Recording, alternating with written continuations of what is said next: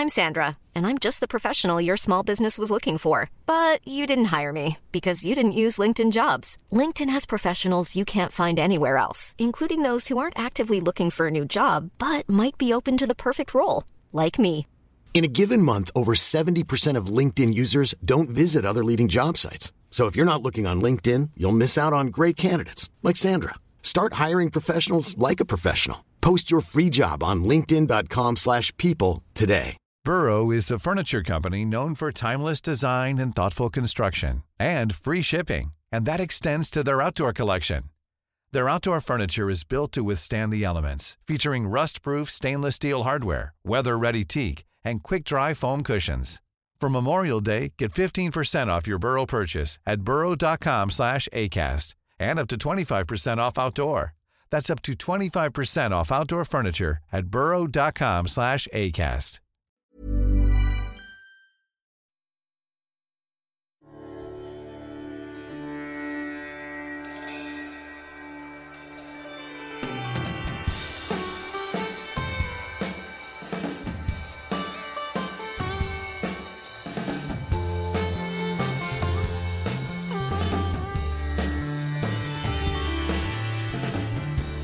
Hi there!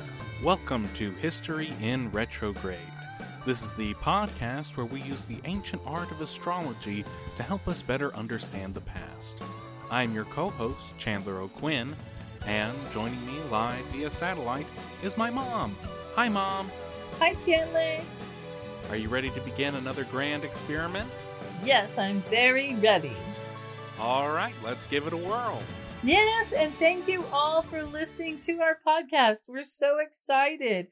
We see you're listening in Belgium and Greece and all over the United States and all over the world. It's very exciting, isn't it, Chandler? Yes, it's very exciting to see this little idea of ours is being listened to by people all over the United States and, all over the world, Europe, England, Ireland, Belgium.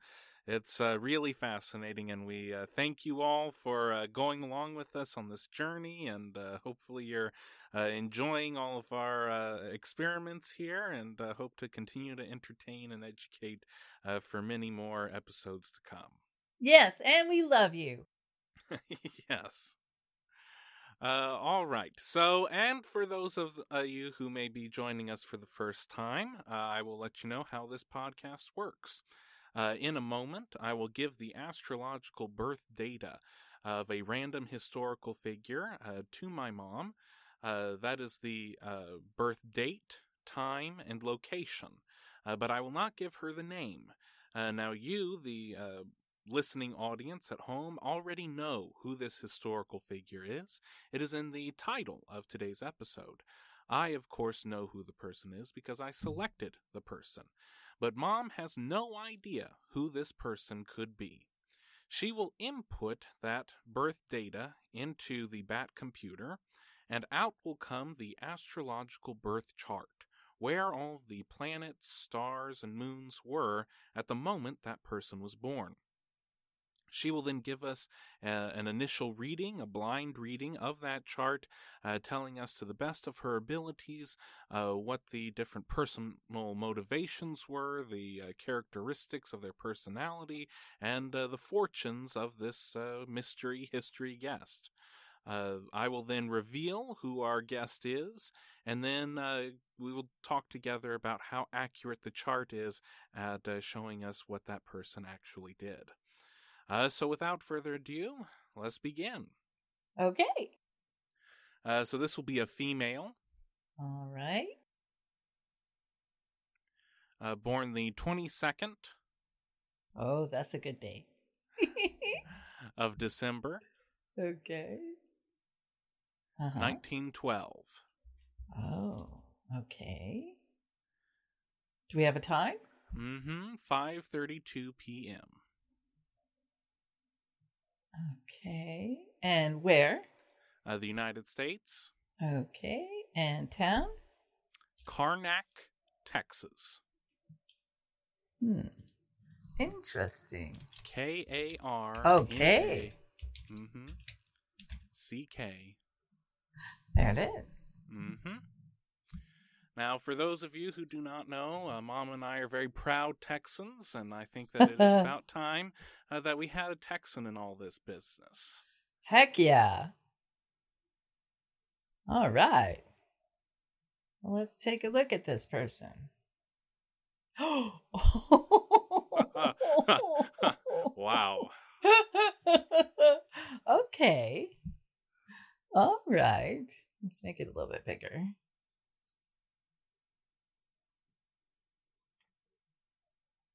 Okay. So, oh my, all right. Uh-huh.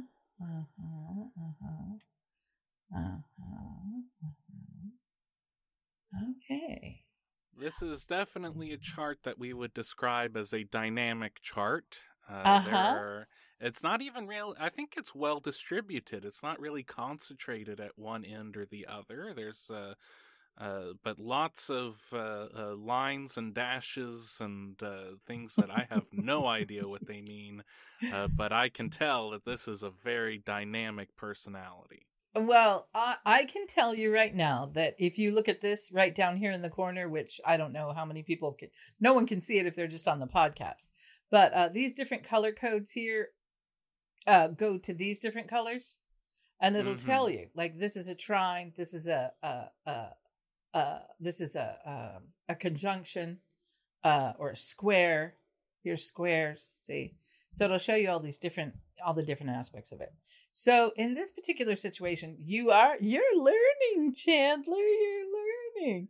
Yes, this person has planets distributed mostly across the upper hemisphere of the chart, but they do have a good significant amount of planets in the 6th house. This person has North Node in Aries in the 8th house. North Node in Aries at 8 degrees in the 10th house. So clearly this person would have been a very dynamic career person. This person would have been a leader in their career, or very, very motivated. Definitely career-minded.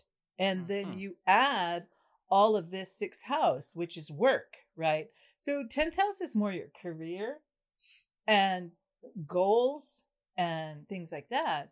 And this person has their North Node conjunct their the word went away from me right now, but I'll get it in a minute. Anyway, having this all in the same area of the 10th house makes them even more career minded. Should be, if they're following their North Node. You always hope people do follow their North Node and not go back to the South Node, which would make this person more of a homebody, right? So that's not what I think is happening here. And then this person has Sun at 0 degrees Capricorn with Jupiter and Mars and Mercury all in Sagittarius. Oh my. This is a very independent woman. This is a woman,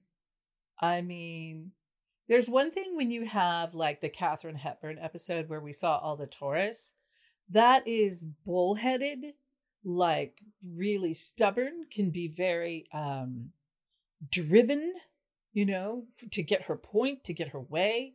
This particular person can be very driven to be free, a free spirit, a person who is very fiery, could have a bad temper, could be very motivating, could also be definitely probably a good hunter. Probably a really good hunter. But then having Sun at 0 degrees, it's almost like this is a person who is a quadruple Sag, because Sun at 0 degrees gives you 5 degrees into Capricorn and 5 degrees into Sagittarius, right? And all of this concentrated in the 6th house, house of work. And also could be house, it's ruled by Virgo. So it could be communications, it could be medical, any of the things that Virgo rules, right? Organization, very organized, very analytical, all of these things. So this person has Sun and Jupiter, which is, your luck and your fortune, conjunct Mars, which makes them very, very motivated. See, here we have North Node in Aries, right, in the 10th house. Well, Mars rules Aries. So if they have their Mars in Sag in the 6th house, they're very motivated. And then also with Mercury conjunct that. So there's a lot of business where work is concerned. Very, very a lot with work. Now, this is another one with Cancer rising. 5 degrees Cancer rising with Neptune, 25 degrees Cancer. So this person would appear to be I think having Neptune in the 1st house also makes you kind of chameleon-like. It would be really good for an actor because they could just become whatever it was, right? Because it's Neptune in the 1st house. So they have that imaginary ability, that ability to be a chameleon. It could also just make them really super creative, or also any of the things that have to do with, Neptune, which is your imagination, your creativity, your psychic ability, all of these things in the 1st house, which gives them a double water. They're because they've got Neptune in Cancer and Cancer rising, and Neptune is a water sign also. You know what I mean? Neptune rules Pisces, so that's a lot of water in the 1st house. This person might actually maybe want to live by water. I don't know. Then we have Venus conjunct Uranus in the 8th house, and that's in Aquarius. Interesting. In the 8th house. So what this is another person I think who is very interested in humanitarian pursuits. It's possible that they have some legacy with humanitarian. Maybe their family were humanitarians of some sort, or and then also that Uranus in Aquarius in the 8th house, which Uranus is ruled by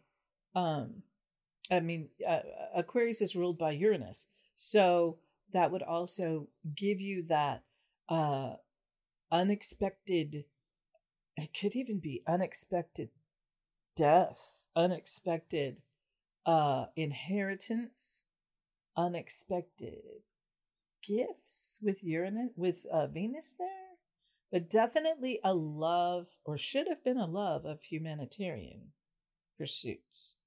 Mm-hmm. Then in the 9th house, it's Chiron in Pisces. 9th house. Chiron is the wounded healer.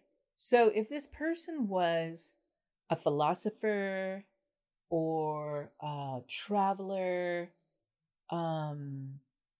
something having to do with karma, with travel, philosophy, some pain involved there, some painful lesson that had to be turned into the growth, right? Because that's what Chiron is. The wounded healer, you start with the painful aspects of it, and then when you get into the growth of it, you are more of a healer and a teacher in that aspect. And with it being in the 9th house in Pisces, it could also have something to do with Piscean things, psychic abilities, creativity. There is a dark side to that too. There's the Pisces has the light fish and the dark fish, which gives you, Pisces can be very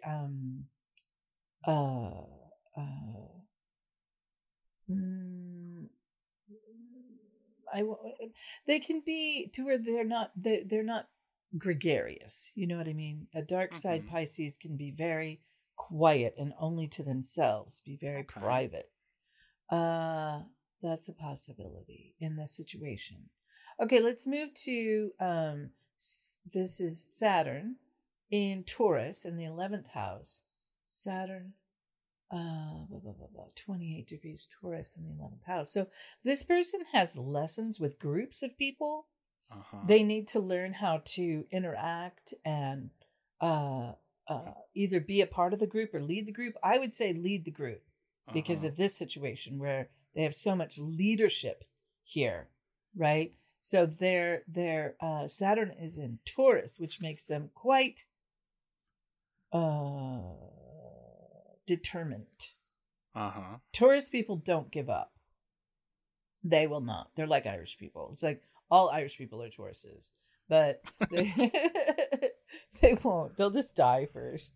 But yeah. So less definite lessons with groups of people, possibly even like mothering groups of people. That teaching aspect of it, and then having Moon in Gemini conjunct Pluto in Gemini. That's very interesting because Moon conjunct Pluto can mean that your mother is very powerful. It could mean that you surround yourself with other powerful women. It could mean that, I mean, because it's in Gemini, it is communicative, right? So very very communicative about your emotions, very able to communicate about emotions. And then with that Pluto there, it could be a very powerful woman. This could be meant to be a very powerful woman. In the 12th house is, you know, your karmic house. It is how it's another, you know, it's a different way of looking at your North Node. So your 12th house can be karma. And in this situation, this has Moon conjunct Pluto. So perhaps this person has karma with powerful women, or she is karmically inclined to be a powerful woman. It can also mean death and rebirth. Like I said, it could mean the possibility of losing her mother, or I mean, everybody eventually loses their mother, but in this situation, it could be very powerful and very emotional, like a really intense situation with the loss of a mother.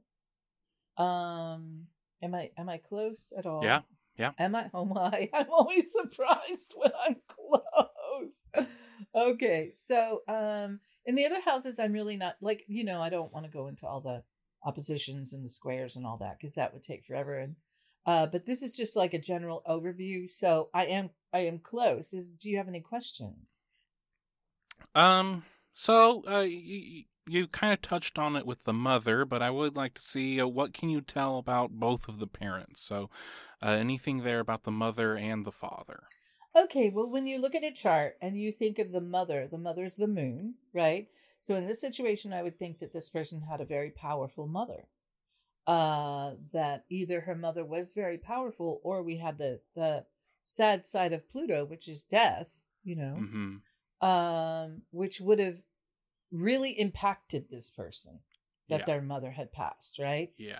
And then on the other side, you have the father, which is the sun, right? Which is 0 degrees Capricorn. S-U-N for those of us listening. Yes, sun, S-U-N, like, you know, the sun that we revolve around. But yes, so you look at the sun for the father, and that is at 0 degrees Capricorn. He would have been a fatherly man. He should have been a decently fatherly man. But I mean, it's 0 degrees, so he could have been a wild man, you know? I mean, it's 0 degrees Capricorn, so that pulls back into Sag. He could have been a really earthy man. Could have been a really, again, like that hunter, Sagittarius, wild man aspect, you know? If he was more of the Capricorn aspect, then that would be more, you know, business-minded, financially responsible, unless you're the dark side of Capricorn, which would make you a manipulative crook. Mm-hmm. Okay. So, you know, I mean, there's each of the signs has, you know, two aspects, and you can go versions of that. You can do different versions of it in a lifetime, you know? Yes. It just all depends on where you are. And so does that make sense? Yes. Oh, okay. What role would nature play in her life? It should be huge. I mean, because of all this Sagittarius right here, she should be very close to nature, animals, and oh my goodness, wanting to grow things, and I mean, just everything that has to do with nature. This would be a person who really, really respected nature and like to be in nature and animals. Okay. And I mean, that's her work. Like, this is her life's work because it's in the 6th house. This is what she wants to do. I don't know if she got to, but that's what she wants to do.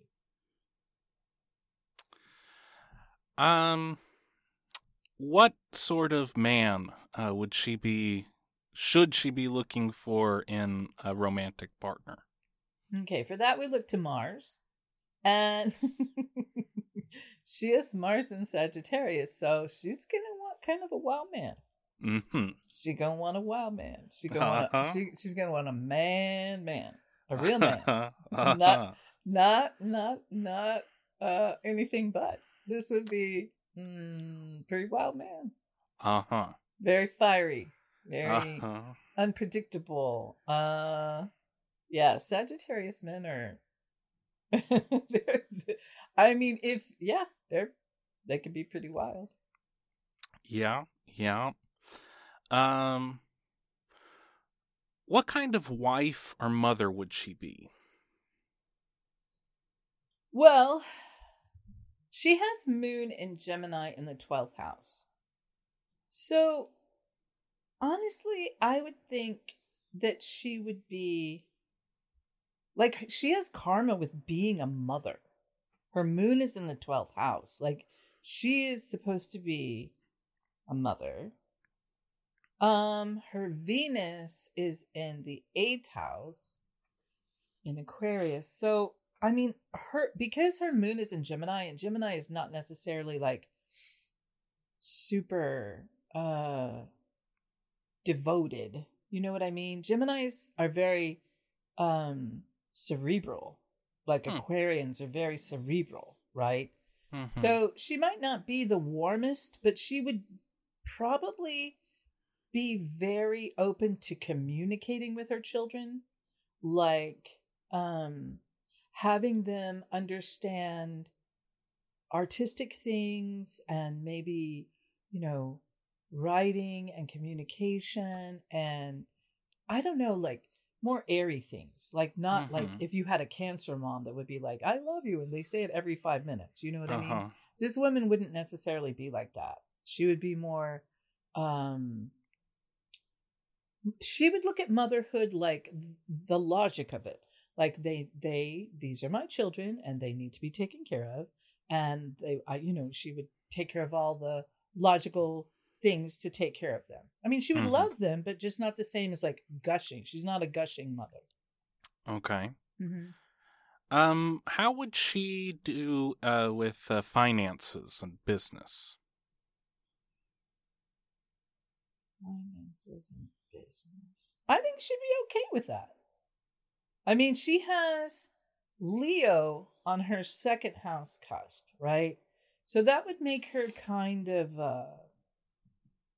dominant as a, with finances.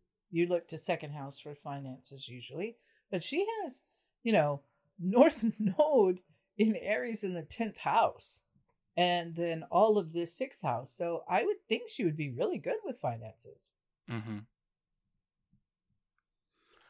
Well, are there any other things that strike you from this initial reading of the chart?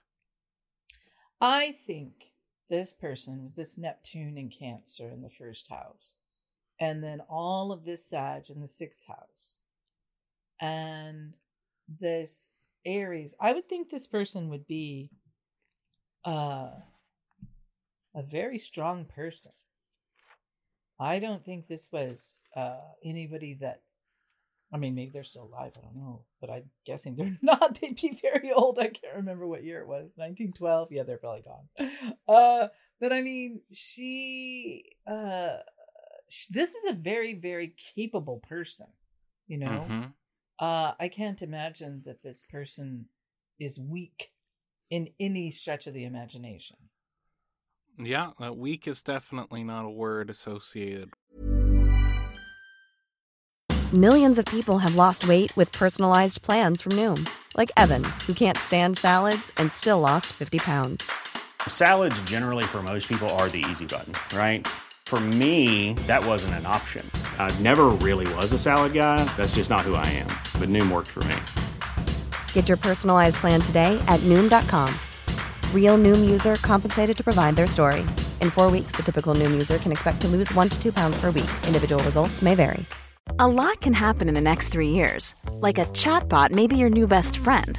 But what won't change? Needing health insurance. United Healthcare Tri-Term Medical Plans are available for these changing times. Underwritten by Golden Rule Insurance Company, they offer budget-friendly, flexible coverage for people who are in between jobs or missed open enrollment. The plans last nearly 3 years in some states, with access to a nationwide network of doctors and hospitals. So for whatever tomorrow brings, United Healthcare Tri-Term Medical Plans may be for you. Learn more at uh1.com. Burrow's furniture is built for the way you live.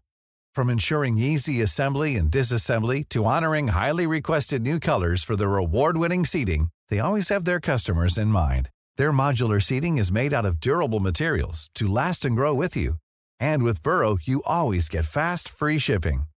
Get up to 60% off during Burrow's Memorial Day sale at burrow.com/ACAST. That's burrow.com/ACAST. burrow.com/ACAST. Wow. Nice. Yeah. What you're hearing are the sounds of people everywhere putting on Bombas socks, underwear, and T-shirts made from absurdly soft materials that feel like plush clouds. Yeah, that plush. And the best part? For every item you purchase, Bombas donates another to someone facing homelessness. Bombas. Big comfort for everyone. Go to bombas.com/ACAST and use code ACAST for 20% off your first purchase. That's bombas.com/ACAST. Code ACAST. With this lady. So I'll go ahead and summarize some of our findings from this initial reading of the chart. Dynamic career, leader, motivated in career. Very independent woman, driven to be a free spirit, motivating, quick temper. Organized, analytical, work is very important to them. Ability to bend in environment. Water is important. It's important to live by the water. Interested with humanitarian pursuits. Unexpected death and inheritance. Private, quiet, keep to themselves. Lessons with groups of people. Lessons with leading groups of people, mothering groups of people. The mother was powerful, or she surrounds herself with powerful women. And the losing of the mother was a very intense experience in her life. Nature is a huge part of her life. She wants to grow things. Growing things and nature are her life's work. Attracted to a wild man, very fiery, very unpredictable. Karma with being a mother, not the warmest, but communicative. Dominant with finances. Are you ready to find out whose chart you've been reading? Yes, I'm ready. This is the astrological birth chart of Claudia Alta Taylor Johnson, otherwise known as Lady Bird Johnson. Oh, no wonder she wanted to grow bluebonnets everywhere. That's so awesome. Oh, yeah. Yeah, this makes a lot of sense. That's awesome. Claudia Taylor was born to Thomas Taylor and Minnie Taylor. And she grew up in Karnak, Texas, which is deep in East Texas. It's very close to the Louisiana border and is in the Caddo Lakes region. So she was surrounded with all of the piney woods and the bayous and Spanish moss on the trees, and water very much played an important role in her life growing up. Her mother passed away when Claudia was 5 years old. This had a very deep effect on her. She was very sad and spent a lot of time alone. And she, to cope with all this, ran out into nature, was always looking at all of the wildflowers that were growing around where she grew up, always in the lakes and doing things around nature. Very important to her. It's it's how she healed herself, was being out in nature. She would often, every spring, she would wait for the first tulip to bloom, and she would name that tulip the Queen Tulip. I love that. Her nickname, Lady Bird, was given to her by her nursemaid. Her nursemaid said that she was as cute as a ladybird bug, and that name stuck with her for the rest of her life. Growing up, she excelled in her studies. She went to high school a few miles away from where she grew up, and she was all set to be the valedictorian of her graduating class. She was, in fact, so smart that she recognized what her place was in the class and was so scared of giving a valedictorian speech that in her last semester she let her grades slip a little bit so that she would not have to be the valedictorian and would not have to give that speech, and she would graduate third in her high school class. She would originally do one semester at the University of Alabama, and then came back home and wanted to go to a school a little bit closer, and so she did 2 semesters at St. Mary's Episcopal College in Dallas. She then, after graduating from there, went to that school over there in Austin, the University of Texas. Now, I will admit I'm a very proud Aggie, but I will not hold this against her because at this time in 1930, Texas A&M was not a co-ed school, so I guess that is a good enough reason to go over there to Austin. On her first trip to Austin, she flew in an airplane and landed in Austin and was captivated by the fields of bluebonnets that she landed in there. While at the University of Texas, she did not just earn 1 degree, but 2. She earned a degree in history and then graduated cum laude with a degree in journalism. Upon graduation, she had ideas of her biggest dream was to be the drama critic for the Washington Post. But in the subsequent months, she hadn't made a whole lot of progress towards that goal. She went back home, helped work on the house that she grew up in during a renovation, and she went on a trip. She went to New York City, and she went to Washington, D.C., and there's a story where she stood in front of the iron gates in front of the White House and took pictures, and that had a very important mark in her life. But of course, she had no idea that less than 30 years later, she would be the first lady of that house. The road towards that accomplishment started in September of 1934, where she met Lyndon Baines Johnson. Johnson was a secretary for one of the representatives of Texas over in the U.S. House of Representatives, and he was back in Austin and ran into Lady Bird. He was on another date at the time with 2 other women. Oh, no! And at one point, one of these other ladies went to powder her nose, and the other lady wasn't paying attention, and Lyndon got a hold of Lady Bird and told her to meet him for breakfast at the restaurant at the Driscoll Hotel. Now, Lady Bird didn't know what to do with all of this attention, and anyone who knows anything about Lyndon Johnson, he's a very hard man to say no to. But Lady Bird did not really appreciate this kind of very forward way of approaching her, and she was deliberating whether she would go or not, and then she decided that she would go to the hotel to tell him that she didn't want to have anything to do with him. Now, the last thing you want to do is try to talk in person to Lyndon Johnson to tell him that you're going to do something that he doesn't want you to do. He gave her the full Johnson treatment, and she eventually had breakfast with him, and then they went out and they spent the whole day together. Over 8 hours, I believe, driving all over Austin, and at one point driving all over the back country roads, seeing all of the nature that she loved and that he loved too. And there was definitely compatibility from the very first moment. So much so that at the end of this first date, Lyndon Johnson asked her to marry him. Oh my! Now, Lady Bird had no intention of marrying this man so quickly. This was so impulsive. She was a very conservative, moral person, a very fine Southern young lady. You don't just marry someone on a whim like this.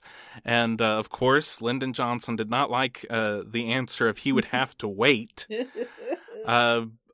One of these stories, it's a little unclear if this is the same time or sometime during the courtship, they took a trip all the way down to Kingsville to see the King Ranch. And they stayed at a motel in Corpus, and they got 2 separate rooms.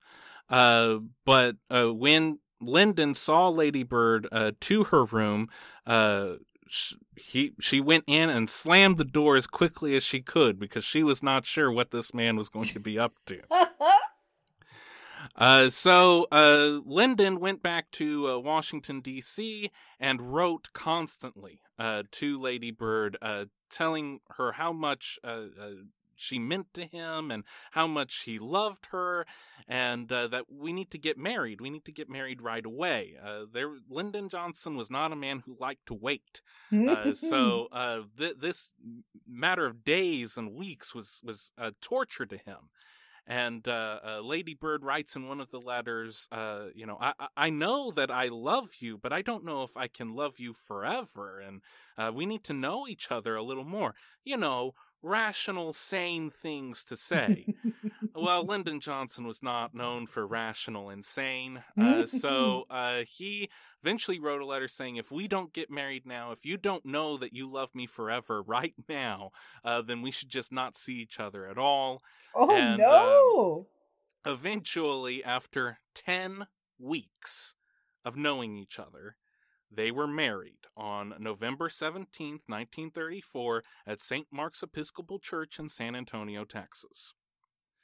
And they embarked on a loving marriage that would last over 30 years. Now, in addition to her, they were really made for each other. She was looking for someone who was dedicated and ambitious, a hard worker and someone with ambition. There are talks that people have had with other boyfriends that she had before Lyndon, and that they didn't measure up to the hard work, the perseverance, and ambition, and she certainly got that in Lyndon Baines Johnson. Johnson was looking for a woman who was very smart, but very loyal.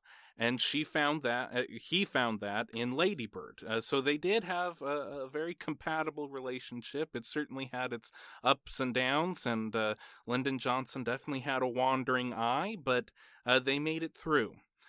Another part of what made Miss Claudia Taylor, Lady Bird, so attractive was that she did have quite a bit of an inheritance.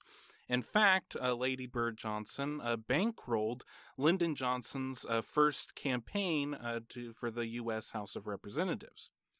which he did win. And then later on, in 1942, Lyndon Johnson was in the House of Representatives, but he also was serving his country in the Navy during World War II. And he left his office to Lady Bird. And she was the one running all of the business of a congressman during this time while he was away fighting in the war. And she did everything that a congressman could do except vote. She was dealing with all the local politics in the district and figuring out what was going on in all of the bills and everything. And this really prepared her for something that she didn't think was possible for her, but she could actually handle an office, and she could actually handle these responsibilities. And the next year, she took some of her inheritance money and invested into KTBC, the radio station in Austin. Mm-hmm. And then she, a little less than 10 years later, with the new advent of television, she was thinking of making that one of the first television stations in Central Texas.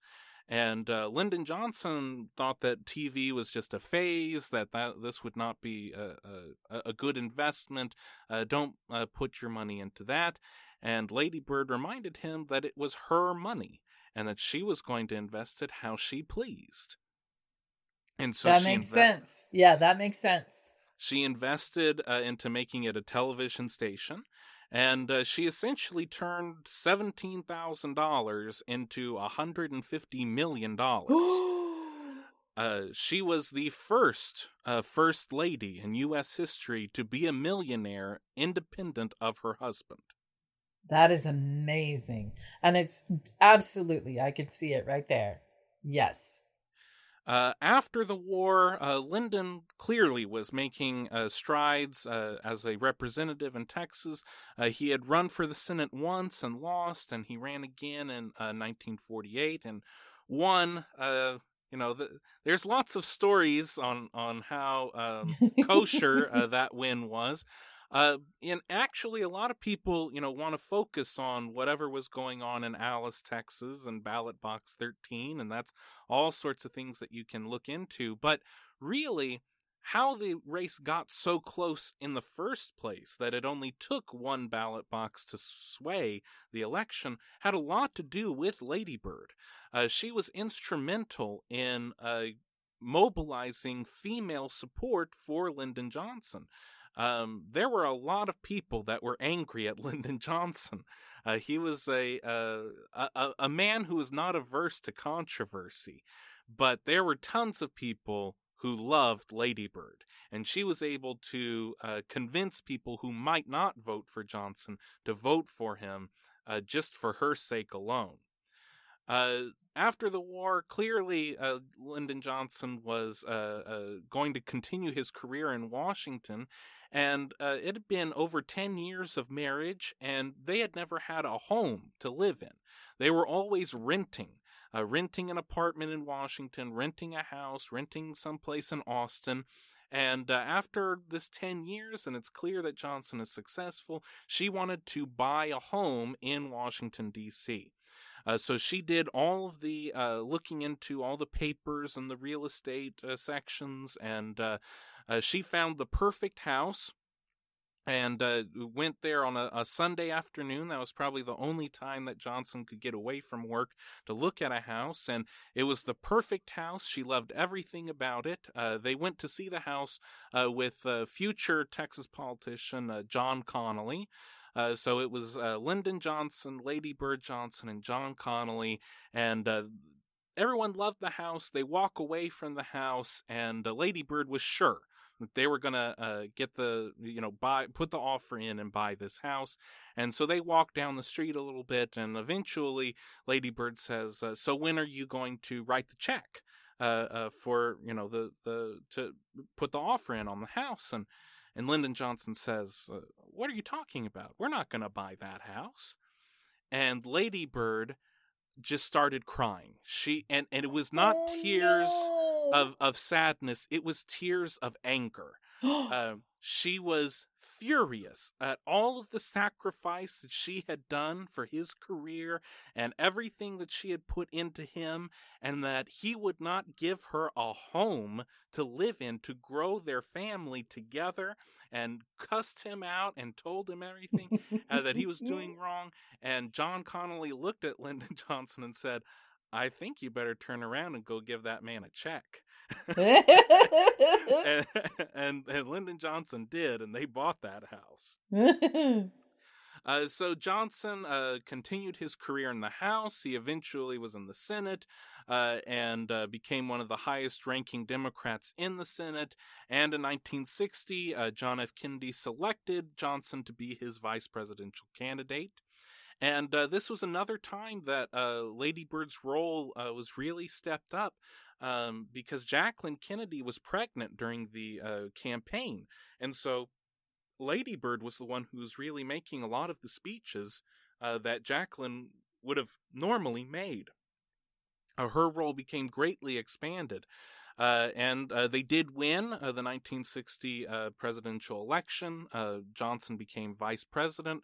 Lady Bird became the second lady. And then the tragic event of November 22nd, 1963, an assassin's bullet claimed John F. Kennedy's life. Lyndon Johnson became the 36th president of the United States, and Lady Bird became the first lady. After all of the horrific funeral and trying to negotiate with what was best for the Kennedy family, Lady Bird really made the office her own, and she was actually the first lady to have a chief of staff, to have a press secretary, and to have a congressional liaison. Wow. Doing the research for this, I actually never knew these things. I would think Eleanor Roosevelt or maybe Hillary Clinton or someone was the first to do all these things, but it was Lady Bird Johnson. And she was the one who really transformed the office into being one of advocacy. So one of her major projects was the Capitol Beautification Project, where she planted wildflowers all over the D.C. area, and she specifically planted tulips. And that was hearkening back to how she mourned for her mother all those years ago when she was a child, taking that pain and using it to beautify the world. She said that wherever flowers bloom, hope blooms.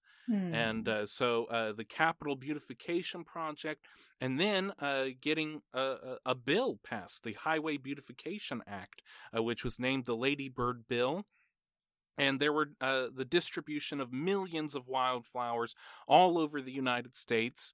And of course, whenever you're in Texas in March and April, you see the blue bonnets and the Indian paintbrushes and all of the flowers everywhere. And that is a direct effect of what this woman did. And it wasn't just about the flowers either. The act was really one of the first environmental legislation.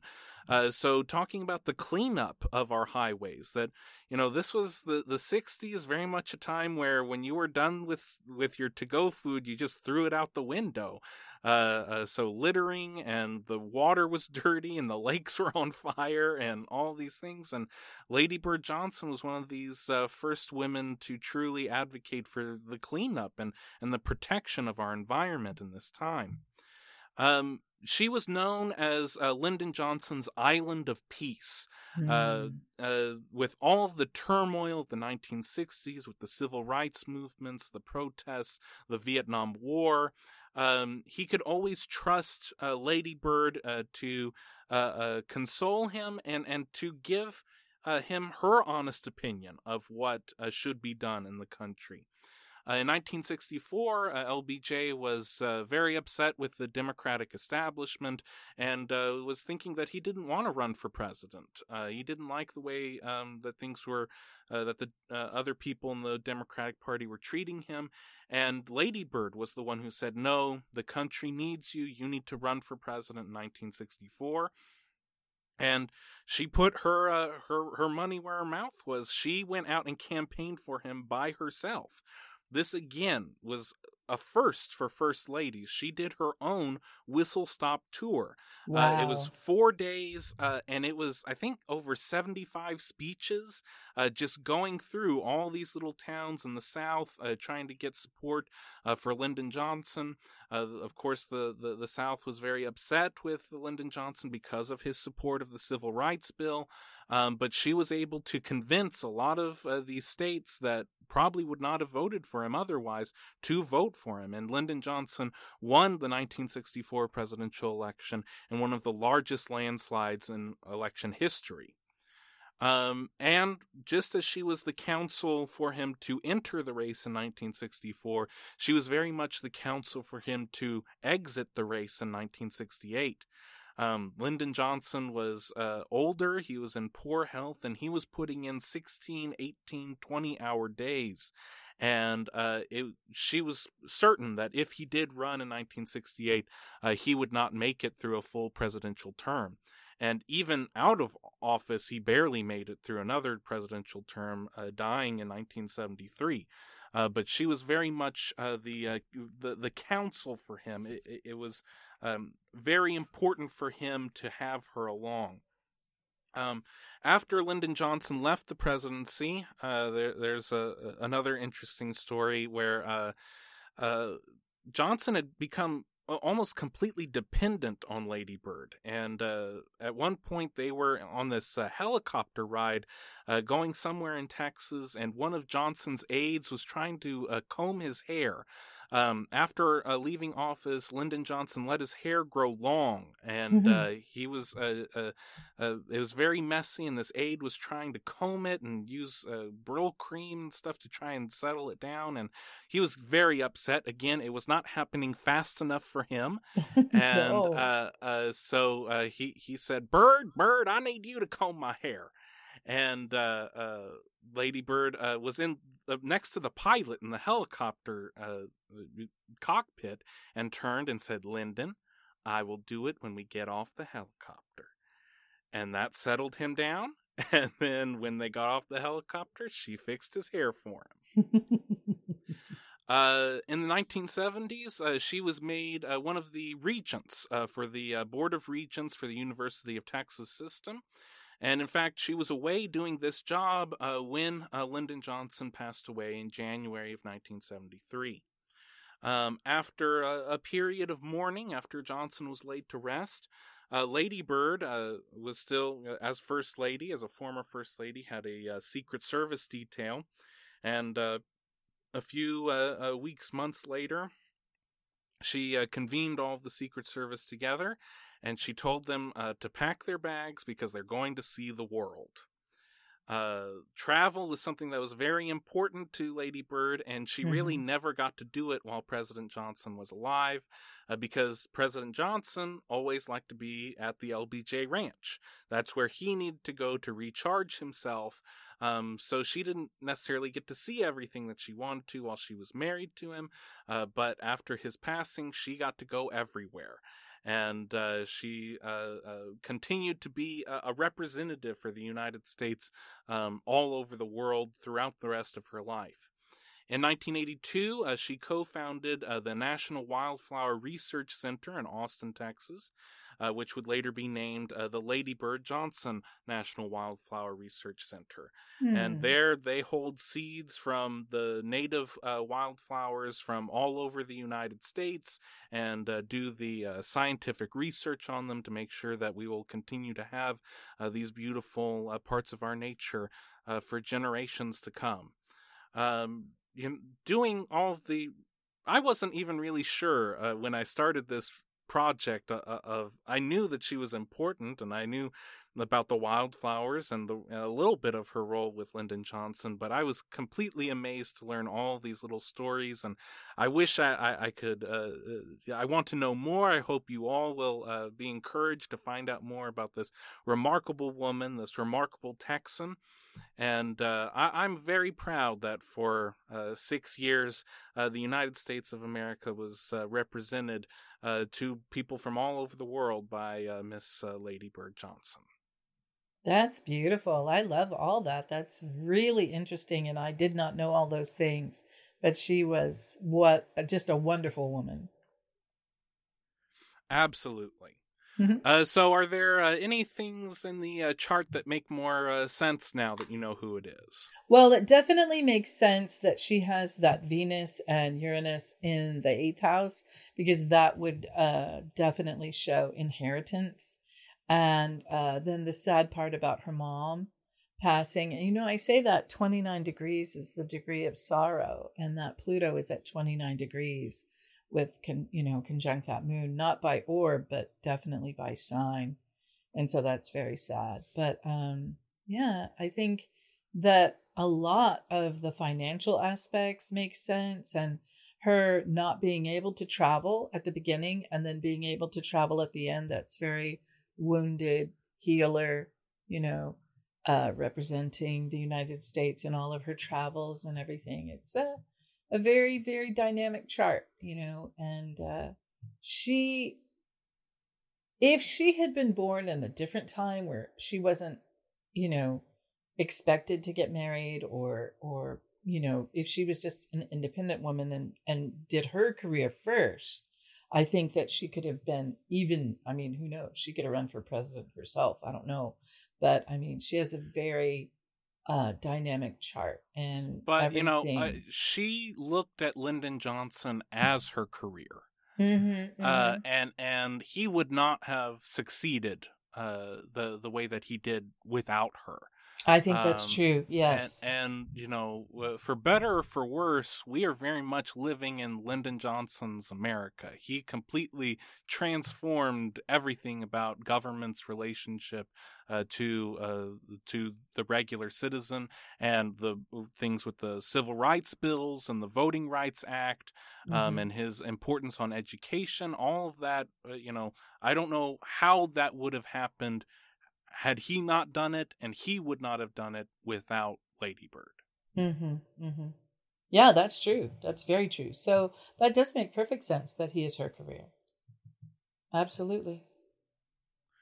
Well, on our scale of right on the money to way out in outer space, I think this is another one right on the money. This is who Lady Bird was, and it gives, I think, a lot of insights as well. The things that we know, but the things that we might not have known as well. I think that it's very interesting, a very dynamic chart for a very dynamic woman. I agree, Chandler. I think she's quite a phenomenal woman, and had many, many accomplishments, and has provided for people's enjoyment, so many things and will be for decades to come. And she took pain. She took the pain of her childhood and transformed that into beauty for everyone. That is true. That's very true. Amazing. Well, that concludes another episode of History in Retrograde. We'd like to thank you all for listening. Please like, share, and subscribe to the podcast. If you're on Apple Podcasts, you know that this podcast is all about stars. So please give us 5 stars and a written review. And if you'd like to reach out and contact us, we are at historyinretrograde@gmail.com. And without any more goings on, if your houses are in order and the stars are aligned, everything will be just fine. Thank you very much for listening. Thank you for listening. We love you. Bye-bye.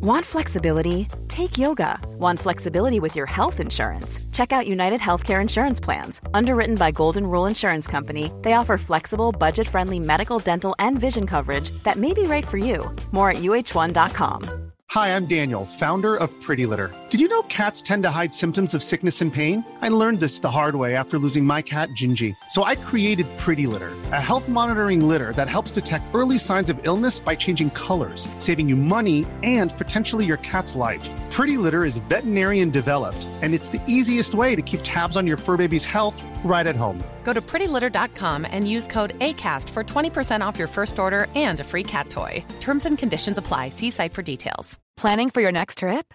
Elevate your travel style with Quince. Quince has all the jet-setting essentials you'll want for your next getaway, like European linen, premium luggage options, buttery soft Italian leather bags, and so much more. And is all priced at 50 to 80% less than similar brands. Plus, Quince only works with factories that use safe and ethical manufacturing practices. Pack your bags with high-quality essentials you'll be wearing for vacations to come with Quince. Go to quince.com/pack for free shipping and 365-day returns.